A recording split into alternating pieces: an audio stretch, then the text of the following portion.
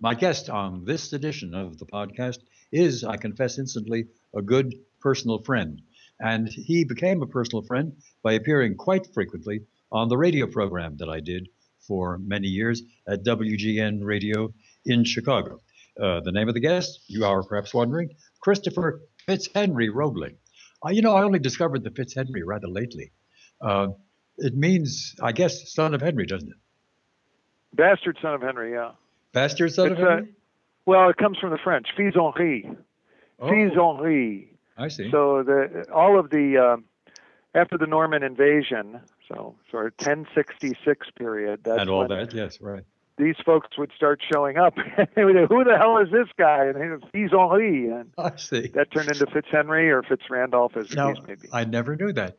But the prefix is common in Scottish names, and I guess in Scots names more than in Irish names. So Well, Fitzgerald means bastard son of Gerald, does it?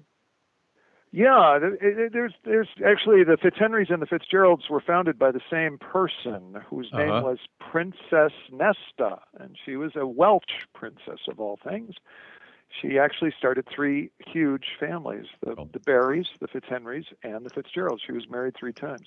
Now, Actually, well, the what Fitzhenrys, is what a it's shame not we sure she can't was develop married. that now in further conversation for the next hour. But something more urgent, something more urgent, as you know, recommends itself. Let me tell our listeners one or two things about you. First, you are, of course, a leading guy in PR, as they call it, in Chicago, essentially in crisis management, and you are um, in a firm run by the wife of the former governor of Illinois, namely Jane Carr Thompson.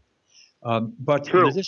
in addition to that, you have been a political journalist for and broadcaster for many, many years on various stations, including these days on WGN TV, where I think you do a weekly dialogue with a liberal uh, leftist woman. That's right. We're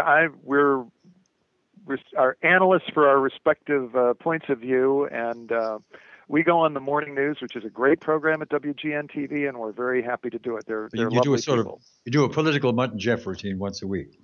Um, And I'm the less good looking of the two. I can testify to that.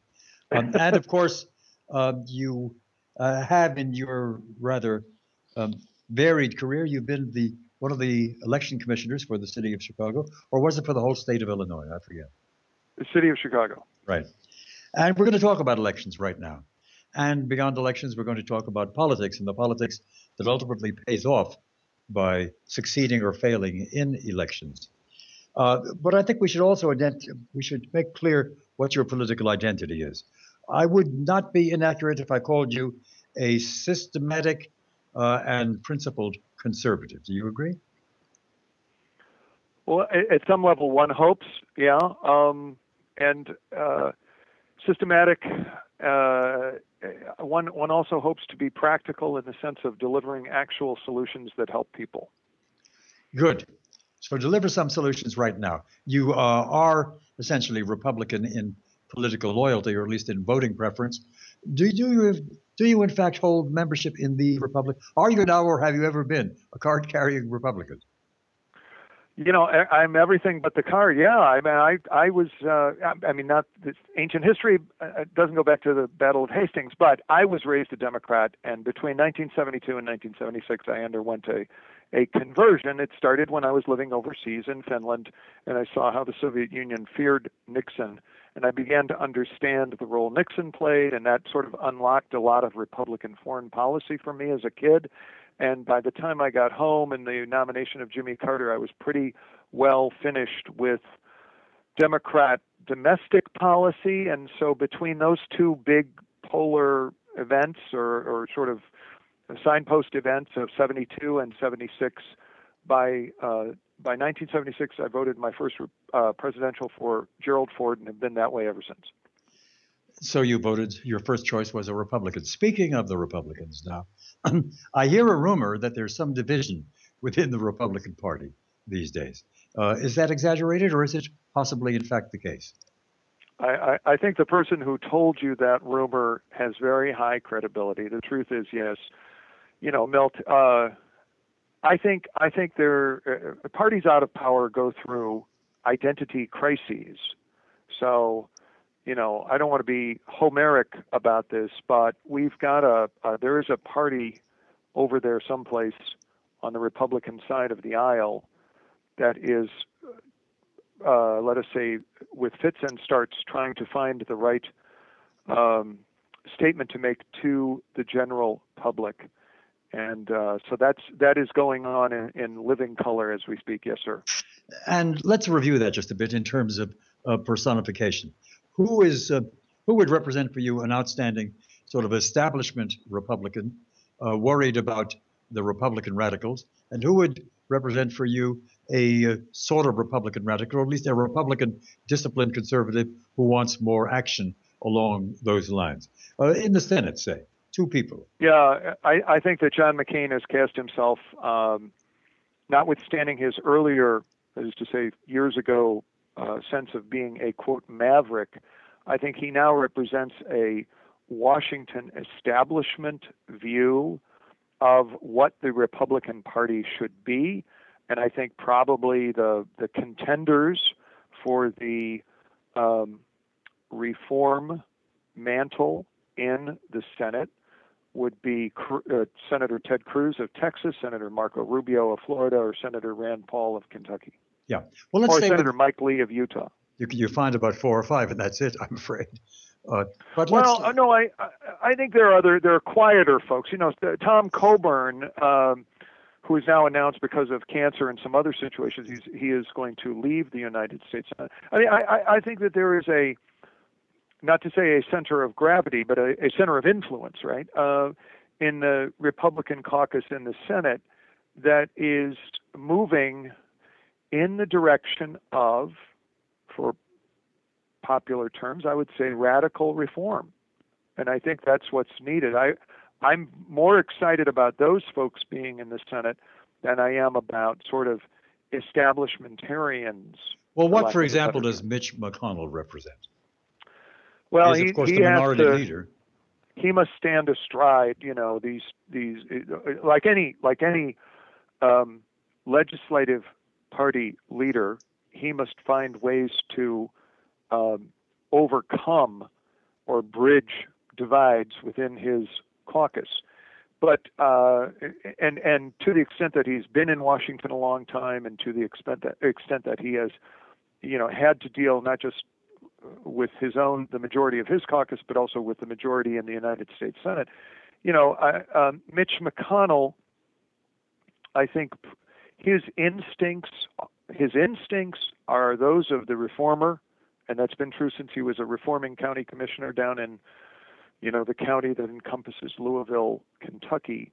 But in the Senate, leaders reflect the majority of their caucus, and I think that's moderated those instincts. So he's a little bit betwixt and between. Now, let's do a simple contrast between, as two representative figures of the two different major divisions visible in the Republican Party right now. Let's compare McCain and Cruz. What in principle, what in advocated program, what in reflexive rejection of the position for each of them of the positions of the other, what characterizes the two of them? What is there about Cruz and his works in ways which offends McCain? Yeah, I think that Cruz fails to accept the status quo as bearing legitimacy, and McCain might not like the status quo, but he said this to me in Chicago just a few months ago. I sat with him for breakfast, and we chatted about this extensively, and he was pretty upset with Ted Cruz at that time. This was after the shutdown. And McCain is somebody who sort of accepts the status quo as a legitimate starting place and wants to work from there. This is maybe an echo of this old what Ted Kennedy said of Bobby, whether or not it was true, and let's say that it was. But seeing things as they are, asking, seeing things as they've never been, and asking why not. That kind of thing. Mm-hmm. I think that Cruz represents someone who is prepared, not in any sort of disorderly way. He's not a disorderly person, nor does he seek a disorderly result. But Cruz, I think, intellectually intellectually, Cruz wants to start afresh and say, we want to help people who are in need of help. Let's build a program that physically delivers that result. Let's not build a program that takes on a center of gravity itself that turns into a big out-of-control bureaucracy in Washington. And, McCain, I've been in Washington all this time. Let me tell you, we've fought the bureaucracy many times. We've lost. The best we can do is incrementally move it in this direction or in that direction. So I think that's the intellectual tension. Then that gets played out politically, socially, personally, and what have you. Tactically. Is that difference being played out in Washington, and is it being played out, say, in Springfield, Illinois? We are both residents of Illinois, and you're very interested in Illinois politics as well as national politics. Is this division in the Republican Party one that essentially divides the party and thus weakens it for any particular electoral adventures it aspires to undertake? I think it's playing out wherever there are three Republicans gathered in the name of Abraham Lincoln and Ronald Reagan. Yes, it's playing out. Sometimes with much higher stakes. So the difference between Washington and Springfield, Illinois, the Republican caucuses in both the Senate and the House are super minorities, which is a way of saying the Democrats have super majorities. The Democrats can do anything they want in either house of the General Assembly of the state of Illinois in Springfield. That means the Republicans are in super minority status. And because the Democrats can do anything they want in either house, the state is in a situation of extreme fiscal crisis at the moment. Yes, and in fact, yes, that is the case. But that's so yes, there are these divisions in Springfield, and there are. Frankly, I think that they're on county councils. They're probably to some extent on school boards, even though they're nominally nonpartisan. But and they're in 50 state capitals and et cetera, et cetera. But in the Senate of the in the House and the Senate, it takes on much greater stakes, and it's much more evident, say, in the House where you've got the Republican majority, and in the Senate where the Democrats are constantly looking for Republicans to go along with something that they want to do. And we saw that they've had a spotty record reaching out to Republicans. So, yes, I think it is going on all over the Republican Party to a greater or lesser extent. Who is it in Alice in Wonderland who is late for the Tea Party and keeps, as he rushes by, says, I'm late, I'm late, I'm late? And more important still, what is the Tea Party in the Republican world these days? What does it really represent? How strong or less than strong is it? What are the policy differences between the Tea Party and the establishment portion of the Republican Party? Thank you for asking that question, Milt. Thank you for having me on as well. And I'm so glad you asked that, because the Tea Party, I think I believe the Tea Party is a genuine movement of Americans who are very dissociated from their government and its actions. Now, I want to get back to that in a second, but the Tea Party's viability, the fact that it's still around and that we're still talking about this, still might be influential, also points up a difference, I think, on the establishment side. And here's what I mean. There are folks who might, in their hearts, I was saying this kind of about Mitch McConnell. I think if Mitch McConnell were majority leader, we would see a very different program out of Mitch McConnell, right? But there is a ongoing distrust inside the Republican Party between folks who are sort of, lack of a better term, Tea Party type folks and establishmentarians, because the Tea Party folks sort of believe that establishmentarians are not true to Republican ideals and actually are representing some kind of special interest relative to the status quo, typically one involving corporate welfare. Okay, so there is a distrust within the party and maybe that is returned by establishmentarians towards the Tea Party as, that the establishmentarians think Tea Party folks are actually incapable of governing or of making responsible choices relative to governing. Well, now look, who are these Tea Party people really? What's their ideology, or who are their mentors? What persons and what patterns of political thought have inspired and activated them? What is? Go ahead. I'm sorry. Well, our mutual friend Joe Morris did a great talk. He worked together. He worked up a speech on this, and his speech, he had done a lot of research, and I think that this has all been borne out in the years since, because he was attempting to explain the Tea Party to the party at large, and he said, look, these people have texts, and they refer to the text, they interpret the text, and they try to move from their text to decisions about public policy today. And he's, of course, referring basically to founding documents and the idea of a Jeffersonian conservatism that limits government so that it is highly capable at a limited number of tasks and not engaged in a broad number of tasks at which it is poorly suited. So there's this, obviously the name the Tea Party, which sounds the note of the revolution, but also refers to the acronym text enough already. They're referring back to revolutionary times, founders, founding documents, and I believe that they think they are involved in a movement to limit the size and the scope, the mandate, and the activities of the federal government. What gives the left the opportunity to describe them, not as you've described them, but to describe them as crazies, as anti-democratic in the full sense, as racist, et cetera, et cetera, et cetera? If you listen to the people on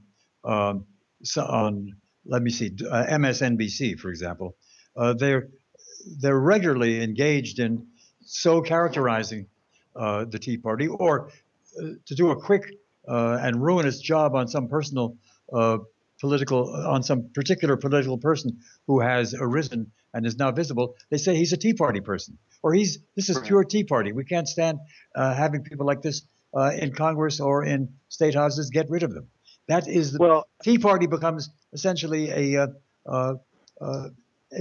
dirty word in American politics, on the side of the left. How have they been able to get away with that? I would say because the media and the academy and other social institutions are overwhelmingly dominated by folks of the left. And I think that there is a ongoing requirement in their circumstance, in their activity almost always requires a boogie person or a boogie man, but I don't want to be gender specific, so a boogie person. Yeah. And I think that the Tea Party is it serves as one might say, a whipping person or a boogeyman or something that explains away failures of the regime to deliver on, promise X or assurance Y or guarantee Z. And so what you have is the Tea Party. This is reflected, by the way, in a fascinating little book that I read because I had to go deliver a lecture at your former employer, the University of Chicago. I went down to the Harris School, and I got a copy of the syllabus note from the two professors before I went down, and I tried to read all of the books that the kids would have read before, the date on which I was getting to, just so I had a sense of what the kids were reading and thinking about. And there was this monograph in there, a monograph about the Tea Party by two political scientists from Harvard University.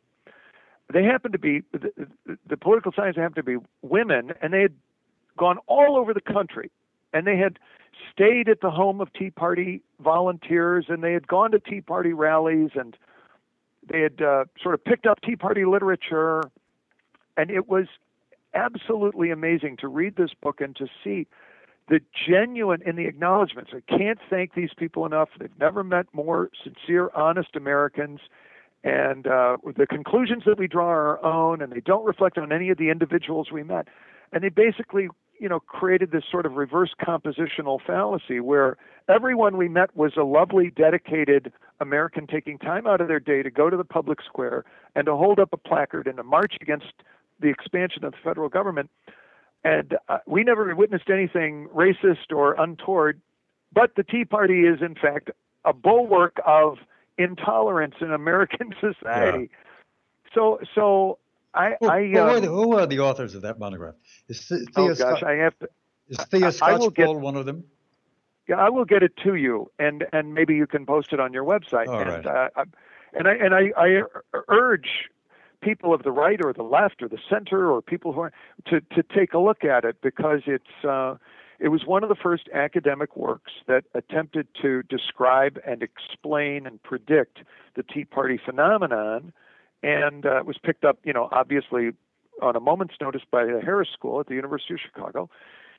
And to get back to your question, I think they're regular Americans, but I think the media and the left and their friends in the academy are all against any institutional questioning of the left's version of what is and what should be.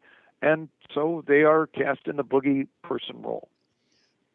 And those other Republicans, the ones that we're calling in this conversation the establishment Republicans, they are very, very frightened of being linked to the Tea Party or being seen shaking hands with, or even worse, sharing a drink with a Tea Party member of Congress. The whole point is that they poison the well, or they poison our public image, and we must, if possible, suppress Tea Party kinds of people within the Republican Party itself. That's my perception of what's happening. Am I right? Yes, generally, I think there are a lot of folks. There are. I have to now ask for the audience's indulgence as I create a little mental matrix.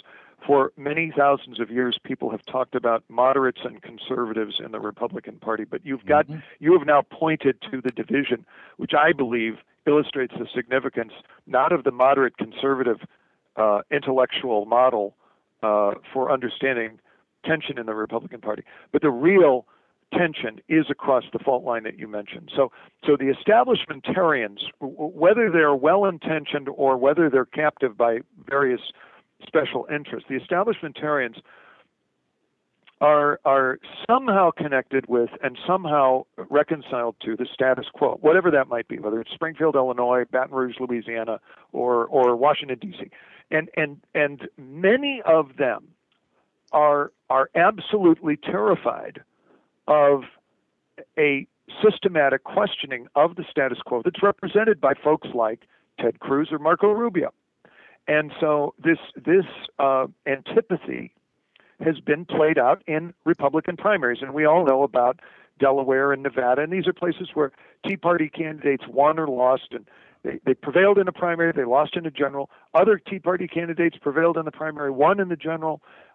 They've got a spotty record. Establishmentarians have a spotty record, but now the establishmentarians back in Washington are wondering if they are terrified of being caught in a primary with a Tea Party conservative or a Tea Party reformer who is going to really implicate their involvement with the status quo. Let me strike an historical note. Wasn't this division visible way back, probably way back before 1964, but was it not surely visible in the Republican Party, indeed in the Republican Convention of 1964, in the division between the forces favoring Goldwater and the forces favoring Rockefeller? Yes. We had Taft and Eisenhower. I mean, I think that the Republican Party. You sort of have a trust. And I'm not a big fan of Teddy Roosevelt, and I think I mention his name with hesitation because I think there's a lot about Teddy Roosevelt that's not. It's another topic, another conversation. But you have this sort of Gilded Age republicanism that gave way to the robber barons, et cetera, and then progressivism and sort of a questioning of that relationship, and you get to Teddy Roosevelt and trust busting and things like this, and I think there have been sort of these alternative currents in the thinking of the practical Republican Party, which are not exactly analogous to, but which are not entirely dissimilar from, the difference between what is also referred to as the libertarian side of the party, libertarian conservatism, and what is referred to as traditional or paleo conservatism. And so these are, yes, you are right, there are echoes from before, and indeed at some level, these echoes go back to Roosevelt in the late 19th century. Let me introduce a term that is commonly employed by military analysts. What is the correlation of forces? Within the Republican Party, who's got what kind of power and who's got what kind of plans? And by the way, should we get beyond the two-party, the two-group division, if you mention libertarians, they are in a way affiliates of the Republican Party, though they will vote for libertarian candidates some of the time. I suspect most of them, when it comes down to presidential races, inevitably and necessarily vote Republican, even though there is a libertarian candidate. But what's the correlation of forces within the broad ranks of the Republicans? You know, it's probably best understood at a state-by-state level, but generally speaking, what I hear in Illinois and around the country is that the folks today with the momentum in terms of generating popular volunteer support are the Tea Party folks. Yeah. And this is perhaps regrettable, but I think it is an element of human nature, and there are a lot of perhaps regrettable elements of human nature. But sometimes political political movements are best organized around a grievance and not to say an anger, but a disappointment and a sense of alienation or dissociation. And so the Tea Party folks are sort of capitalizing on a sense, those senses of alienation, disassociation, disservice, et cetera, relative to the federal government. And you know, it's a tough time to say, no, Republicans, the real way is to reconcile with the status quo, to look for marginal changes, and follow me up that hill of moderation to do battle with Barack Obama and the left-wingers that he has installed in the administrative and cabinet agencies. You know, I mean, so I would say the correlation of forces right now in terms of if you and I were dropping into a generic state today and we were checking out multi-candidate Republican primaries for Congress, generally speaking right now, I think we'd see more volunteer activity behind Tea Party type candidates than behind establishmentarian type candidates. Now you mentioned the grievances that go with being a Tea Partier. What indeed is the basis for grievance among those people, reformers, call them what you will, who comprise, in essence, the right wing of the Republican Party? What's bugging them? I believe what started bugging them, and disagree very vehemently with what I'm about to say, but I truly believe that the folks we see in the Tea Party today, the folks who sort of came in together after Rick Santelli's rant on the floor of the Chicago Board Options Exchange that was on CNBC television, those folks actually were complaining during the Bush years about their perceived the spending levels of the Bush administration that they thought were too high. So these are, you ask what the grievances are. Government is too expensive.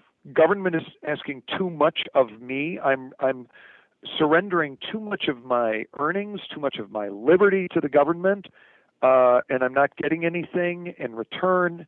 And government is going way beyond where it should be. So these grievances line up in, you know, the very personal. I'm being taxed enough already. I don't want to spend another dime. To the more societal, and that is, I'm offended that government is seeping into so many areas of society. I believe government's got to be put back in its box. That's the Jeffersonian assertion I was mentioning. When it comes to correlation of forces, one should also give an estimate of simple number of people available. Who are the soldiers? That is, how many soldiers are there on the establishment side? How many soldiers are there on the reform or radical or call it what you will side? And what about the libertarians? Yeah. Who's got the troops, in other words? Yeah, I see more troops on the Tea Party side, and they're generally coming from right of center organizations such as, gun rights organization, life rights organizations, school choice organizations. These have become the engine of the sort of the Republican Party, which is, it's hard for me to say. I think it's very clear the Democratic Party is dominated by the left. I think the Republican Party still remains a party of great intellectual diversity, with people going in a lot of on those 3 points that I just mentioned, on gun rights, on the question of life, on the question of school choice. You got Republicans all over the country who are going in different directions. On the Democratic side, gun rights, no. Abortion, yes. School choice, no.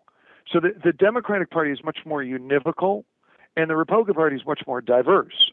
And people have their own, sort of come to their own conclusions. To answer your question, the establishment generally ends up with the money. So local races, I was saying, if you and I parachuted into a generic state, we'd see the volunteers on the Tea Party side. Other things being equal, the local establishmentarian is usually associated with, for lack of a better term, the moneyed interests, okay? And thus breeds the suspicion that the establishmentarians are in fact servants of a status quo that supports sort of a disproportionate level, not to say there is a proportionate level, a disproportionate level of corporate welfare, something like this. They're all being paid off by the people who are benefiting from the tax treatment that they are ensuring through their service in the Iowa legislature or the House of Representatives, wherever the heck they are. So the money is sort of on the establishment side, generally speaking. The folks are on the Tea Party side, and the libertarians, I mean, it's a very intellectually vibrant school of thought and tradition, and there's a lot going on, and people are thinking all the time, and they're coming up with interesting stuff. And there are elements of libertarianism that are being enacted. We saw Colorado and Oregon are going for marijuana use and all this kind of, or Seattle, Washington. I'm sorry, but I don't think the libertarians, God love them, they don't seem to be very effective at truly definitively establishing any sort of viable third party. And so I think they remain something of an irritable adjunct. They're an adjunct, but they're very irritable. I guess they're like the appendix.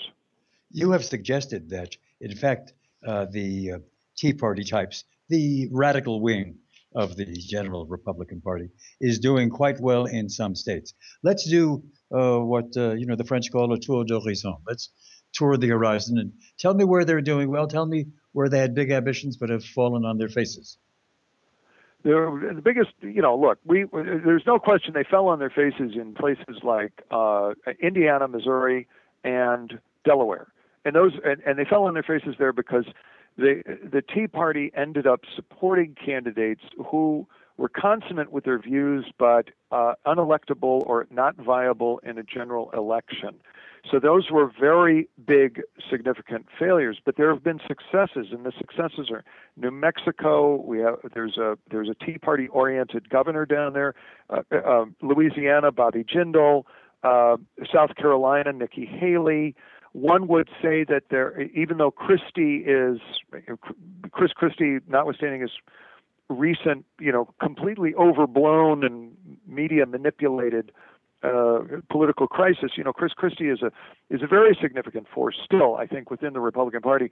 And Chris Christie has had a reformer's view, a reticence to accept any status quo, and a desire, really to critically examine everything and not to dogmatically accept anything. So what we see in the laboratory of democracy, i.e. the states, like any other nascent political movement, there are growing pains, and it's an iterative process in which we will see situations that result in electoral success.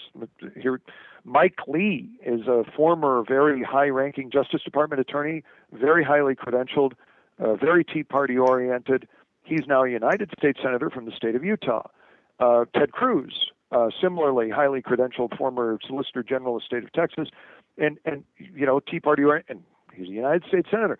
And so you've got senators and governors who are being elected, sometimes Congress people, and then you get some flat tires who get nominated, like the lady in Delaware who said, I am not a witch.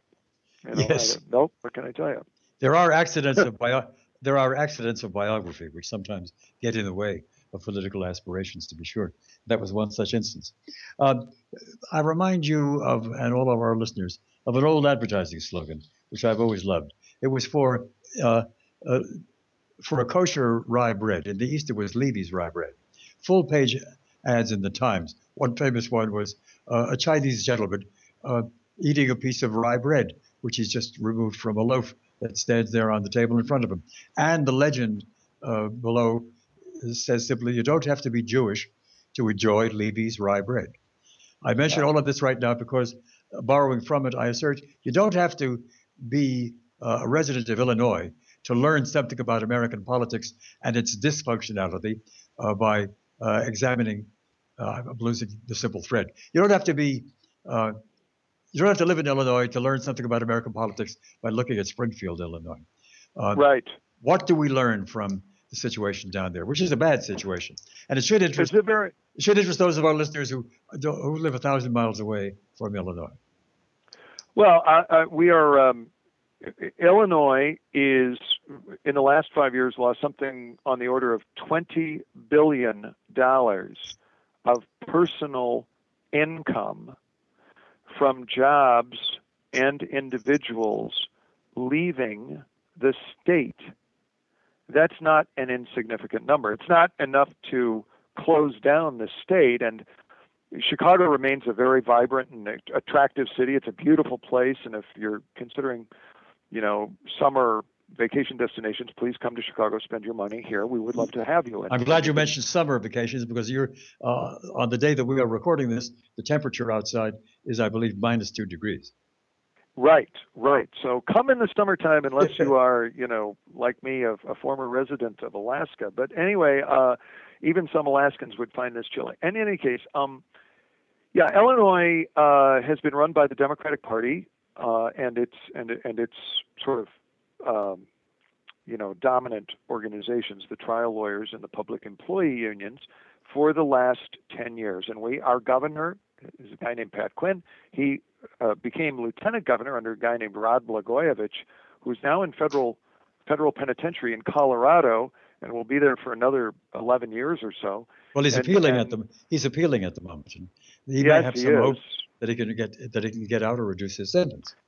Yes, he may. But according to the sentence as it stands, he's going to be there for another 11 years. And so we're in the midst of a Democratic reign over the state that has resulted in very high taxes, very high levels of regulation, very high levels of public spending, and very low levels of employment and job creation and personal income and attraction of individuals to the state. And there is a central figure. Who's the central figure boss type person? Well, at the state level, I would say the most important Democrat happens to be the Speaker of our Illinois House of Representatives, Mike Madigan. Is that who you had in mind? Of course. Yeah. Who's Mike Madigan? His daughter is Attorney General of the. His daughter is the Attorney General. She has basically we're ridden with corruption. The Sochi Olympics is really something that what resonates here in Chicago, and so we have an enormous amount of corruption. Lisa Madigan is a part of the obviously the Democratic machine that runs the state, and does very little investigating into official corruption. We have a Cook County State's attorney. I'm not sure that she would recognize official corruption if it, sat down with her at a restaurant table and ordered a glass of white wine. So we've got a lot of problems here in Illinois. But I want specifically, we are, to give people, and I know your podcast is heard all around the world, Milt. Here is an example of how what's happening in Washington is purely derivative of what Barack Obama learned in Springfield. You know, you've got very complex regulatory issues that are supposed to go through Springfield. And the Springfield government frequently gets these, in the eyes of folks who have to live under them, wrong. So then they go to court and they try to get these decisions reversed because they are violating some rights of somebody somewhere. And this is the pattern that we have seen with Obama. He can't get something done in Congress. They do something administratively, or they countenance something being done by a semi-independent regulatory agency. The people who have to live with that decision then take it to court. In Illinois, we're the only state in the union that had a circuit court of appeal, and ours is the Seventh Circuit, and it's based here in Chicago. The Circuit Court of Appeal, the second highest court in the land, had to, metaphorically, hold a gun to the head of the legislature to get the state of Illinois to comply with the Second Amendment to the United States Constitution. So you see the same kind of liberal interest group domination of the legislative process and result, and then you come up with bad answers like we did on gun rights and the Second Amendment. Then you go to court, then the state gets overturned, and then you're basically forced back into compliance with U.S. law. This is exactly what we see playing out with Barack Obama in Washington on what, you know, he's lost 9 cases in front of the Supreme Court in the last 3 years, and each one of them has been a 0 to 9. They're each unanimous on his attempts to expand federal government power. So there is a dysfunctionality that comes from liberal group domination, and we've seen it in Springfield. We're seeing it in Washington. Is Illinois, and is thus the government based in Springfield, is it a freakish instance, or is it does it have many other partners in crime, one might call it, or partners in political incompetence in other states around the country? That's really the $64 million question.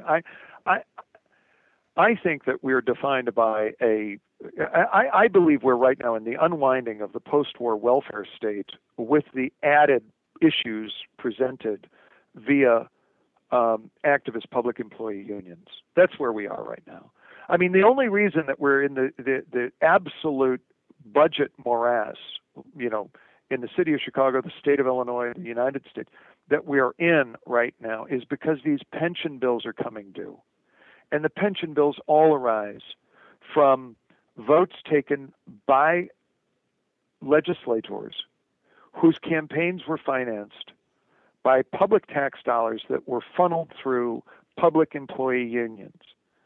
And it's that vicious circle, taking from the taxpayer, giving to the union then giving back to the office holder who originally took it from the taxpayer, so that office holder can get reelected. I mean, when I gave a talk, there were some visiting socialist labor journalists from Sweden who were in town. This is about a year and a half ago. And they came by my office. There were about 6 or 7 of them. And I gave this overview. And, you know, Milt, when I got to the point in which I said, our public employee unions are allowed to contribute to political campaigns, their mouths dropped open. They were shocked. Yeah. Because in Sweden, that's not allowed. That's not legal. But we're suffering the effects of that, and we're going through major fiscal unsustainability because of those choices. The mayor of the city of Chicago just the other day announced, what was it, a $900 billion bond issue he's about to try for? It's exactly right, and I think it points up the fact that he is now this. Please stick with me here. Here's what's going on there. The mayor of the city of Chicago, Rahm Emanuel, is not just a Democrat. He's a former high official in the United States House of Representatives, chief of staff to President of the United States. He's a Democrat's Democrat. However, he is facing absolute fiscal Armageddon in the city of Chicago because of pensions. And he's got a decaying, declining, collapsing school system because of the teachers union and its inability to produce consistent educational results. And quietly, behind the scenes, like so much in Chicago, he is supporting a Republican candidate for governor whose name is Bruce Rauner. Mm-hmm. So you have Rahm Emanuel, the Democrat, who has told all of his fundraising people through winks and nods, what have you, that it's okay for Rauner to receive their support. So you have Rauner, who is espousing a Tea Party program of absolute questioning, top to bottom reorganization. We're going to throw out every assumption. He's a radical. And Rauner, who worked with Rahm back in the private sector, I believe that Rahm is hoping Rauner will play his Deus Ex Machina in Springfield to bring some kind of reform on the union question, the pension question, and the school question. And he's borrowing $900 against the chance that Rauner gets elected and changes the algebra that he is facing, in which case he could then pay this stuff off and move on. Is that to advance the fortunes of Illinois, or essentially to advance the political fortunes of Rahm Emanuel? Well, frankly, I mean, I think that Rahm is doing the best he can to advance the political fortunes of the city of Chicago, which is, as mayor, I think he has to, and he knows that he doesn't have the money to make these pension payments that are looming sort of 14 to 24 months from now. And so if Rauner can get in there and can somehow rejigger that with either state funding or what have you, then it will have been a reasonable bet. And so just to finally tie this thing up, sorry it took so long, but Rauner has a lot of support from Tea Party type Republican, not all, but a lot.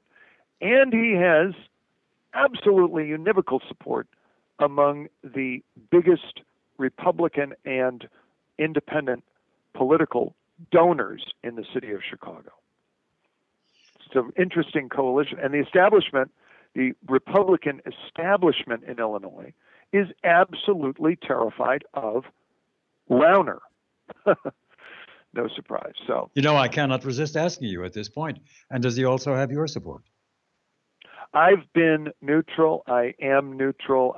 I because I have the privilege of going on programs like yours, and my Channel 9 activity, and I moderated a debate between the candidates a few weeks ago at the Union League Club.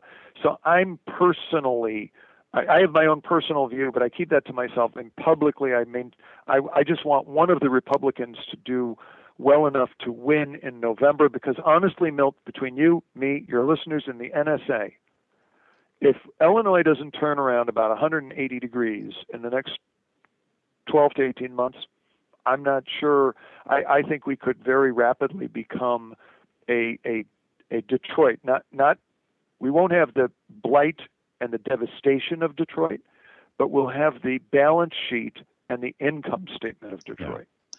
Well, very well said and very telling analysis. Last phase. We've only got about 5 minutes left. Let me put it to you this way. We will now leave Springfield. We'll leave Chicago.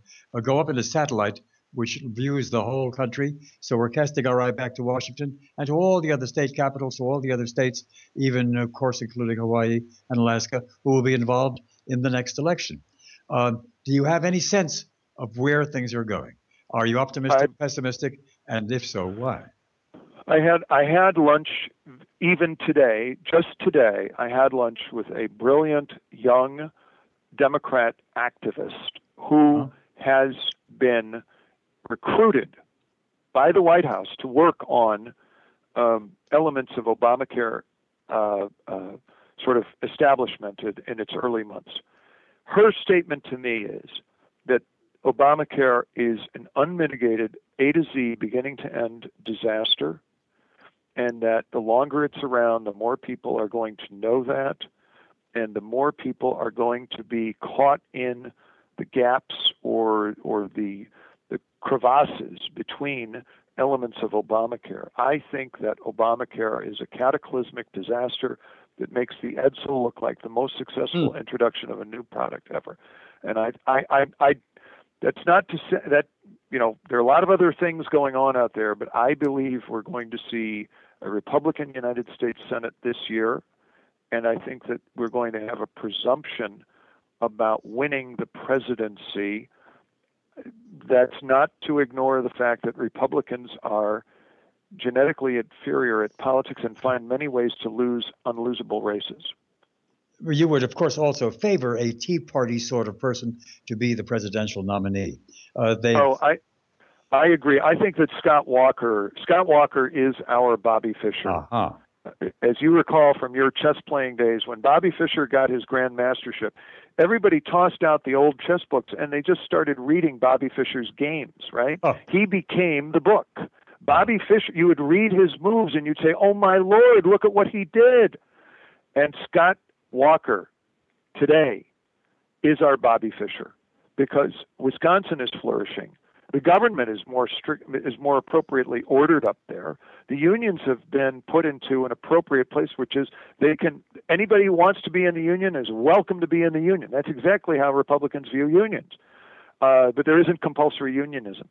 Scott Walker is showing the way, and hopefully it'll be him or somebody very much like him. Well, that's a fascinating prediction. Fascinating indeed. Who is the current favorite candidate from the establishment point of view? Jeb Bush. Yeah, really? Jeb Bush. Yeah. Jeb Bush is, I think the establishment is manically going through the 3x5 cards. I mean, it's a manic focus on what they need to do here to get to an establishment standard bearer. And, you know, Jeb Bush was somebody who the Tea Party is so embedded now in what's going on. Jeb Bush took no status quo as given when he approached education in Florida, and he changed education. He changed the government down there. But Jeb Bush is, in many respects, reassuring to the establishment because he's a Bush, because he's been governor of Florida for 2 terms, you know, et cetera, et cetera. So I think they're sort of trying. I believe there's a quiet coming together of a gravitational force over there at the Bush side there, and I think the Walkers, the Jindals, the Nikki Haley's are the lady who is the governor of New Mexico. I mean, these are other folks. Chris Christie obviously has got some political problems, but I wouldn't count him down. I wouldn't count him out. What an interesting prediction. So we'll get over the Adams inhibition. We had 2 Adamses, the only time we had father and son, and then we had 2 Bushes, father and son. You're saying now we're going to go to second son. Well, if Bush proves out on the campaign trail, I think he'll be challenged. I don't think he's going to be alone out there. I think there will be people. You know, Walker has very interestingly put down a marker and said it's got to be somebody from the states. And you're not going to get a winning candidate out of Washington. I think there's a lot of wisdom to what he says there. He, I think, is testing the waters for himself. However, I think he realizes that he doesn't start with the advantages of, you know, somebody from Texas like Rick Perry, right? Because Texas is so big and there's so much money down there. It's a lot more of an event politically than is beloved Wisconsin. You know, whose southern tier we in Illinois stole so that Illinois would not enter the nation as a slave state in 1818, but that's another story. Anyway, so, you know, I think Walker has said it's got to be somebody from the states. I think he's right. And an interesting thing about Bush is he's from the states, he's not from Washington, and he was deeply critical of the status quo when he became governor. Now, I don't know yet if he's going to be the nominee, but I think there will be a good, solid, you know, campaign, and there's going to be a fight for that nomination because people want desperately to come to the aid of their country, which they see slipping away day after day. Well, Chris, you know that in many years of doing a radio program, which ran a number of decades, We had lots and lots of political observers, political journalists, and office holders, and so on. And you number among the two or three who were of hundreds and hundreds who are the most fluent, the most insightful, the most well-informed, and the most appropriate to learn from. And I've learned a good deal today. I thank you very much for joining us. Bill, great to be on with you. Thank you so much for having me. My great pleasure indeed.